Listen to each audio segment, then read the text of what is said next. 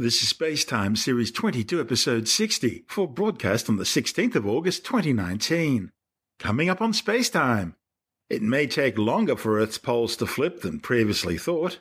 Astronomers find traces of one of the universe's very first stars. And a Chinese space station falls back to Earth. All that and more coming up on Spacetime. Welcome to Spacetime with Stuart Gary.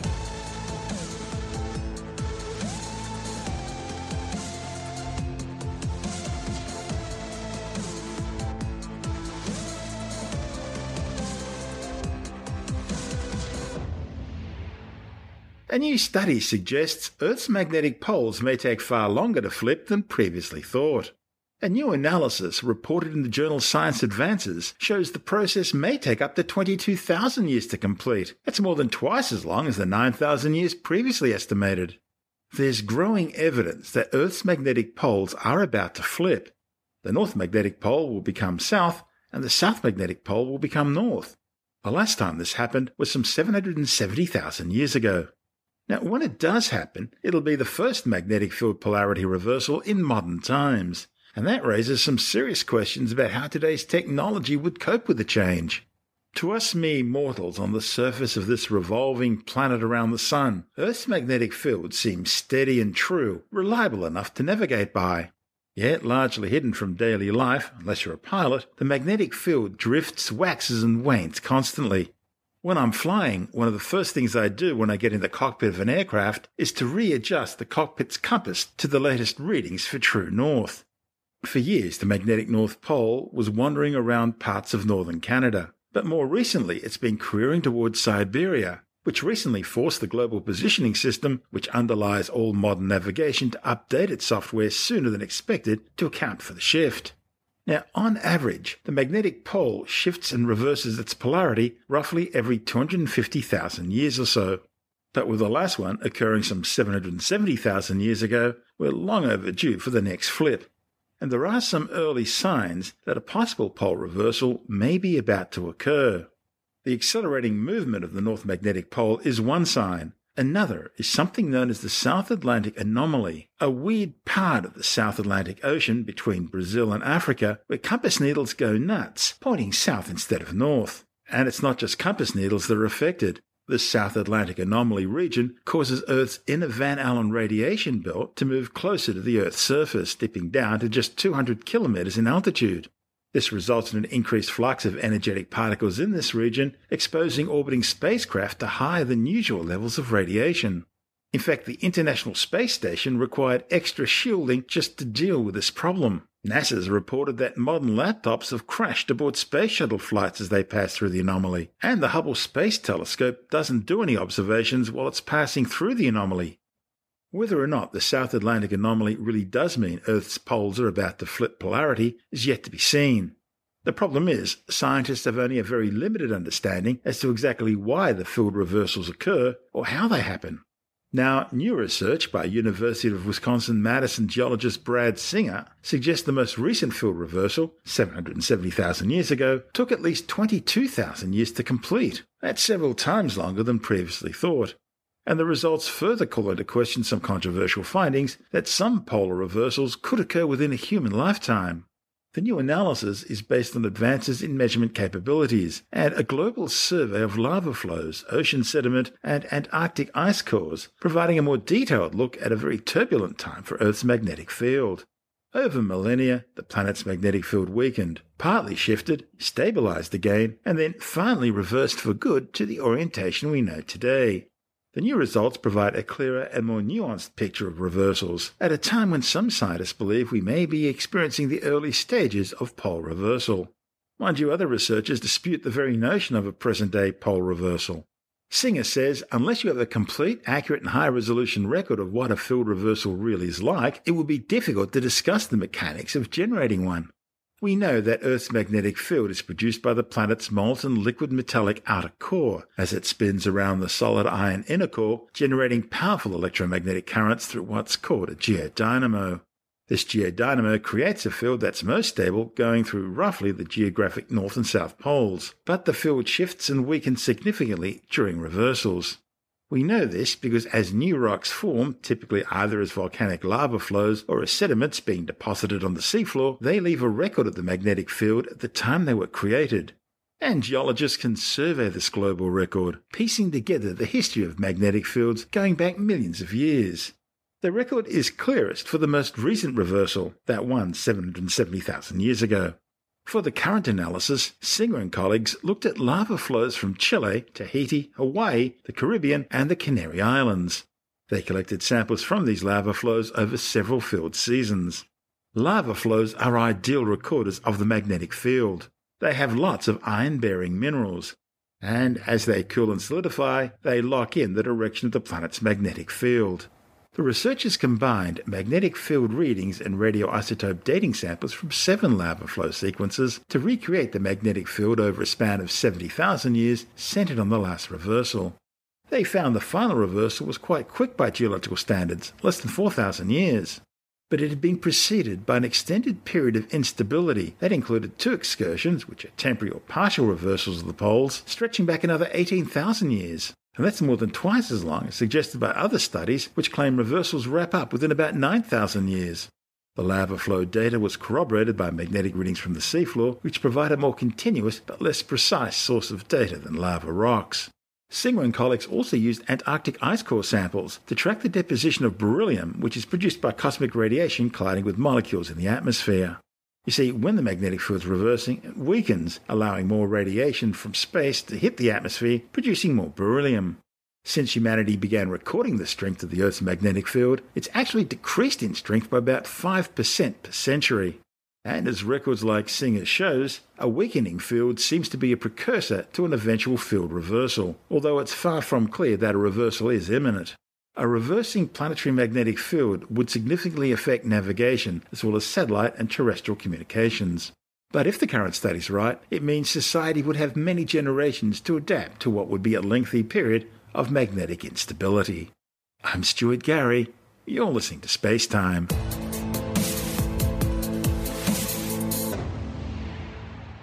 Astronomers have found the ghostly remains of one of the universe's very first stars, buried deep inside an ancient star on the other side of our galaxy. The findings, reported in the monthly notices the Royal Astronomical Society letters, are based on observations of a distant star 35,000 light-years away in the Milky Way's galactic halo.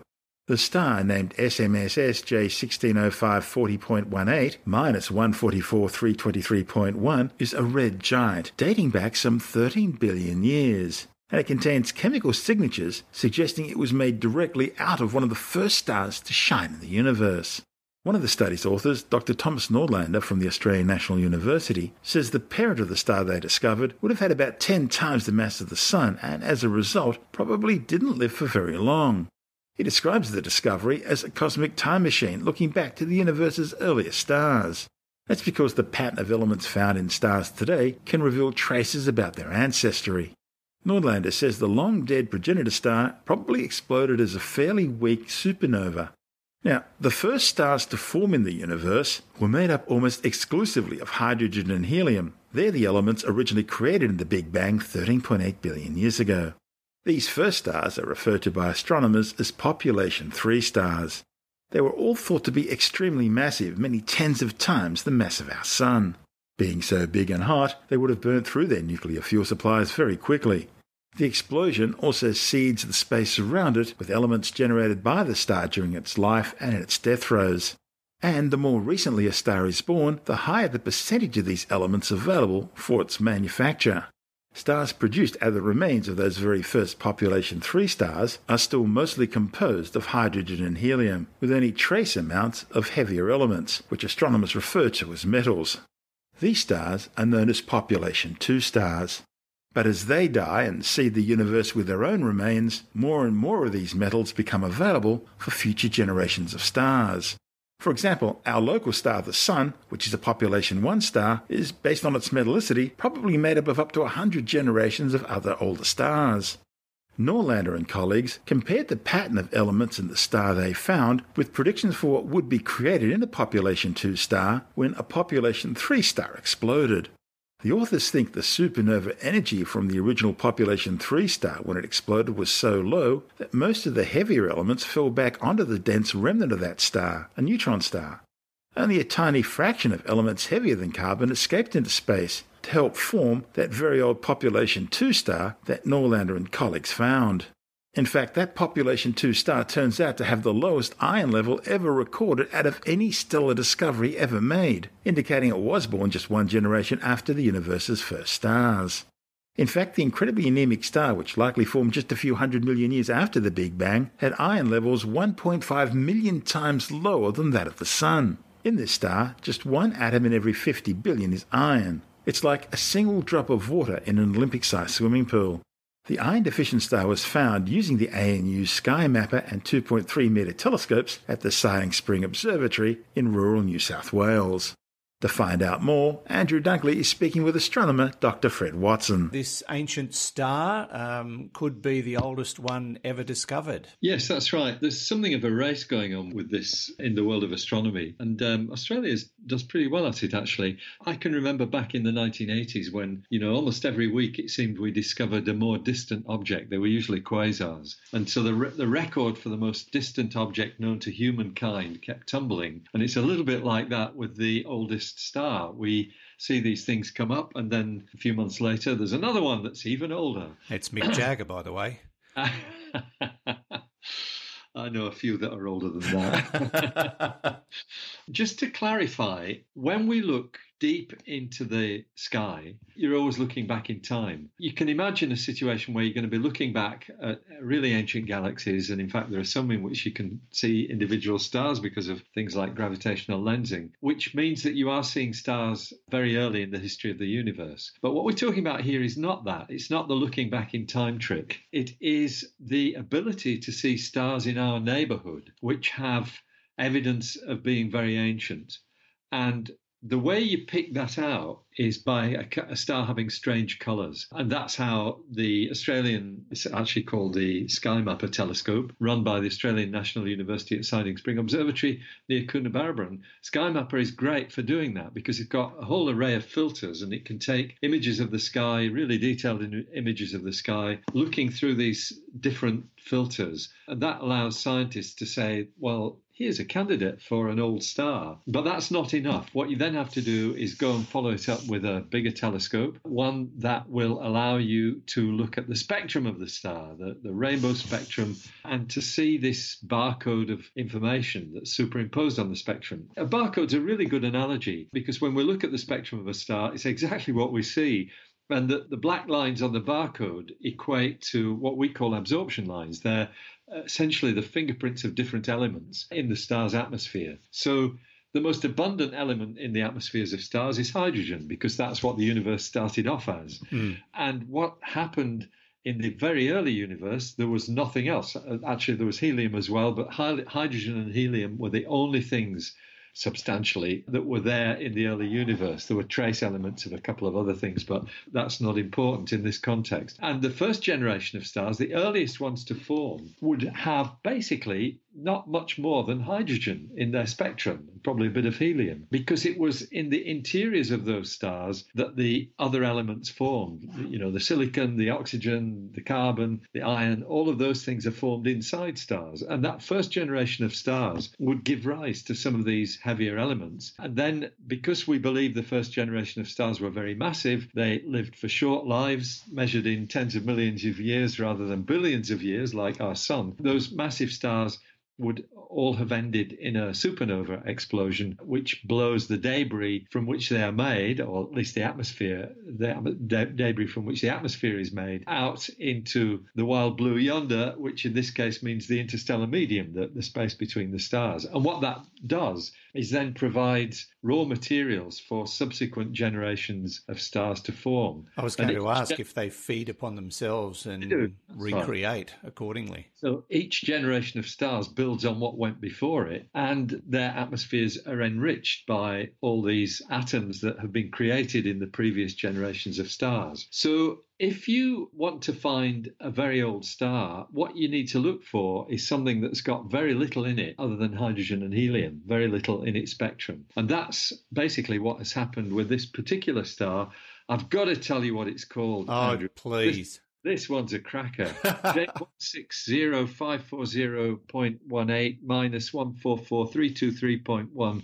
And I forgot that its prefix is SMSS. SMSS, I think, just stands for Sky Mapper. Sky Survey, probably. So that's basically what we've got. And that particular star, whose name I'm not going to say again, turns out to have virtually nothing in it other than hydrogen and helium. The one thing that is in it, which is a kind of gauge as to how old it is, and this is really the yardstick by which these old stars are judged, what is in it is iron. And iron content is a measure of how early a star has appeared in the history of the universe. This one has an iron content of 1 part per 50 billion. So it's very, very sparse in iron. Its iron content is a record low. That's the bottom line. So that's what the published paper will say. It's got, in fact, they describe them as ultra-metal poor, these stars. And a metal, by the way, to an astronomer is everything except hydrogen and helium. I know that sounds bizarre, but we think of, even oxygen and carbon and things like that as metals. That aside, this star is very, very poor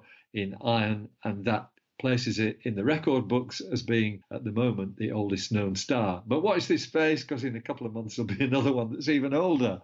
I suppose. Where is it? Can we point at it? Yes, it's in the Milky Way galaxy. It's actually in the halo of our galaxy. That means that not the disk of the galaxy, but there is a spherical, fairly rarefied distribution of stars around the galaxy. We call it the halo, and that's where it is. It's about 35,000 light years away as the crow flies, so a rather distant object, but still in our galaxy. That's Dr. Fred Watson, an astronomer with the Department of Science, speaking with Andrew Dunkley on our sister program, Space Nuts. And this is Space Time. I'm Stuart Gary.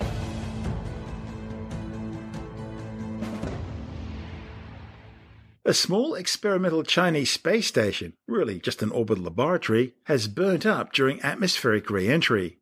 The Tiangong-2, or Heavenly Palace 2, was launched into orbit back in 2016 for what was planned to be a 2-year lifespan. Amazingly, the orbiting outpost remained operational for over 1,000 days. It was designed to allow visiting taikonauts to practice docking techniques and experience long-duration spaceflight. It also tested new technologies needed for a permanent Chinese space station slated for launch in 2022. Beijing says Tiangong-2's re-entry went smoothly, with most of the spacecraft burning up in the atmosphere and the remains splashing down on target in the eastern South Pacific Ocean west of Chile. And that must have been a relief for Beijing after the disaster of its Tiangong-1 predecessor, which fell back to Earth in a widely tumbling death plunge in 2018 after Beijing lost all control and communications with the orbiting outpost. Beijing was widely criticized over that, not for losing control, these things happen, but for keeping the threat posed by the 8.5-ton out-of-control spacecraft a secret in order to try and save its self-embarrassment.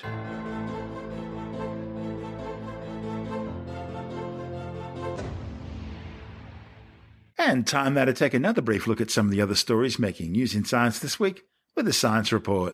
A new study has cast doubt on the ability of vitamin D supplements to protect people from diabetes. The findings, reported in the New England Journal of Medicine, suggest people at high risk of type 2 diabetes are unlikely to lower their risk by taking vitamin D supplements. Previous research suggested an association between low vitamin D levels and the risk of type 2 diabetes. But the new study says there was no difference in the risk factor between those people taking the supplements and those taking a placebo. Overfishing and warmer waters due to global warming may be combining to increase levels of mercury in seafood. A report in the journal Nature suggests that warming oceans and changing diet due to overfishing could be increasing the levels of methylmercury in some fish species. Scientists warn that popular fish foods such as cod and tuna are some of the worst affected, with mercury concentrations in Atlantic cod increasing by up to 23% since the 1970s. Scientists are also warning that temperatures could contribute to an estimated 56% increase in methylmercury in Atlantic bluefin tuna. The authors say the increase exists despite a decrease in the concentration of the toxin in seawater since the late 1990s. Paleontologists have discovered the fossilized remains of what's now thought to be the world's largest ever parrot, a massive squawkzilla standing a metre tall. The bird, uncovered from 19-million-year-old rocks in New Zealand's central Otago region, is the first extinct giant parrot ever found. Scientists from Flinders University, the University of New South Wales and New Zealand's Canterbury Museum have named the new discovery Heracles inexpectatus to reflect the Herculean myth-like size and strength and the unexpected nature of the find. A new study warns that one of Australia's most unique monotrines, the platypus, is in far greater danger than people realise. A report by the University of New South Wales has found that declines in platypus numbers have been underestimated. The iconic species was listed as near threatened in 2016, given mounting evidence of recent localised declines. The new findings, reported in the journal Global Ecology and Conservation, are based on all the available data on platypus distribution and abundance over the past 258 years, compared to more recent data from systematic surveys. The study shows that platypus declines have been significantly underestimated. And changes to the species' distribution are also concerning. In fact, 41.4% of subcatchments across the platypus range had no recorded sightings in the last 10 years. It's thought these long-term declines likely reflect the impact of the historical fur trade from which platypus never fully recovered. Subsequent impacts from river regulation, habitat destruction, pollution, predation and drowning in enclosed fish and crustacean nets has further increased their decline. Of particular concern is the Murray-Darling Basin, where 50% of subcatchments where platypus once occurred had no recorded sightings in the last 10 years. Road workers expanding a highway on the outskirts of Jerusalem have discovered a hoard of 2,000-year-old ancient coins. Archaeologists from the Israeli Antiquities Authority say the 114 coins discovered all date back to the Great Jewish Revolt against the Roman Empire. The coins all bear identical markings. On one side, a chalice with the Hebrew words to the redemption of Zion, and on the other side, some Jewish symbols and the words year 4, indicating they were forged during the 4th year of the revolt, which was around the year 69 or 70. The Great Jewish Revolt was the culmination of a long series of ongoing clashes by the region's local Jewish inhabitants and the Roman Empire. Roman forces eventually overpowered the Jews, murdering 2 million of them and destroying the temple on August the 29th in the year 70. The million or so Jews that survived slaughter during the Roman conquest were then expelled from Israel, which had been their homeland since the days of Abraham, Isaac and Jacob, some 4,000 years ago. You're listening to Space Time. I'm Stuart Gary, and that's the show for now. You can subscribe and download Space Time as a free twice-weekly podcast through Apple Podcast iTunes, Stitcher, Bytes.com, Pocket Casts, SoundCloud, YouTube, Audio Boom, from spacetimewithstuartgary.com, or from your favourite podcast download provider. Spacetime's also broadcast coast to coast across the United States on Science 360 Radio by the National Science Foundation in Washington, D.C., and available around the world on TuneIn Radio. If you want more Spacetime, check out our blog where you'll find all the stuff we couldn't fit in the show, as well as loads of images, news stories, videos, and things on the web I find interesting or amusing. Just go to spacetimewithstuartgary.tumblr.com. That's all one word and in lowercase, and that's Tumblr without the E. You can also follow us on Twitter through @StuartGary, at Spacetime with Stuart Gary on Instagram, and on Facebook, just go to www.facebook.com/Spacetime with Stuart Gary. Spacetime is brought to you in collaboration with Australian Sky and Telescope magazine, your window on the universe. You've been listening to Spacetime with Stuart Gary. This has been another quality podcast production from Bytes.com.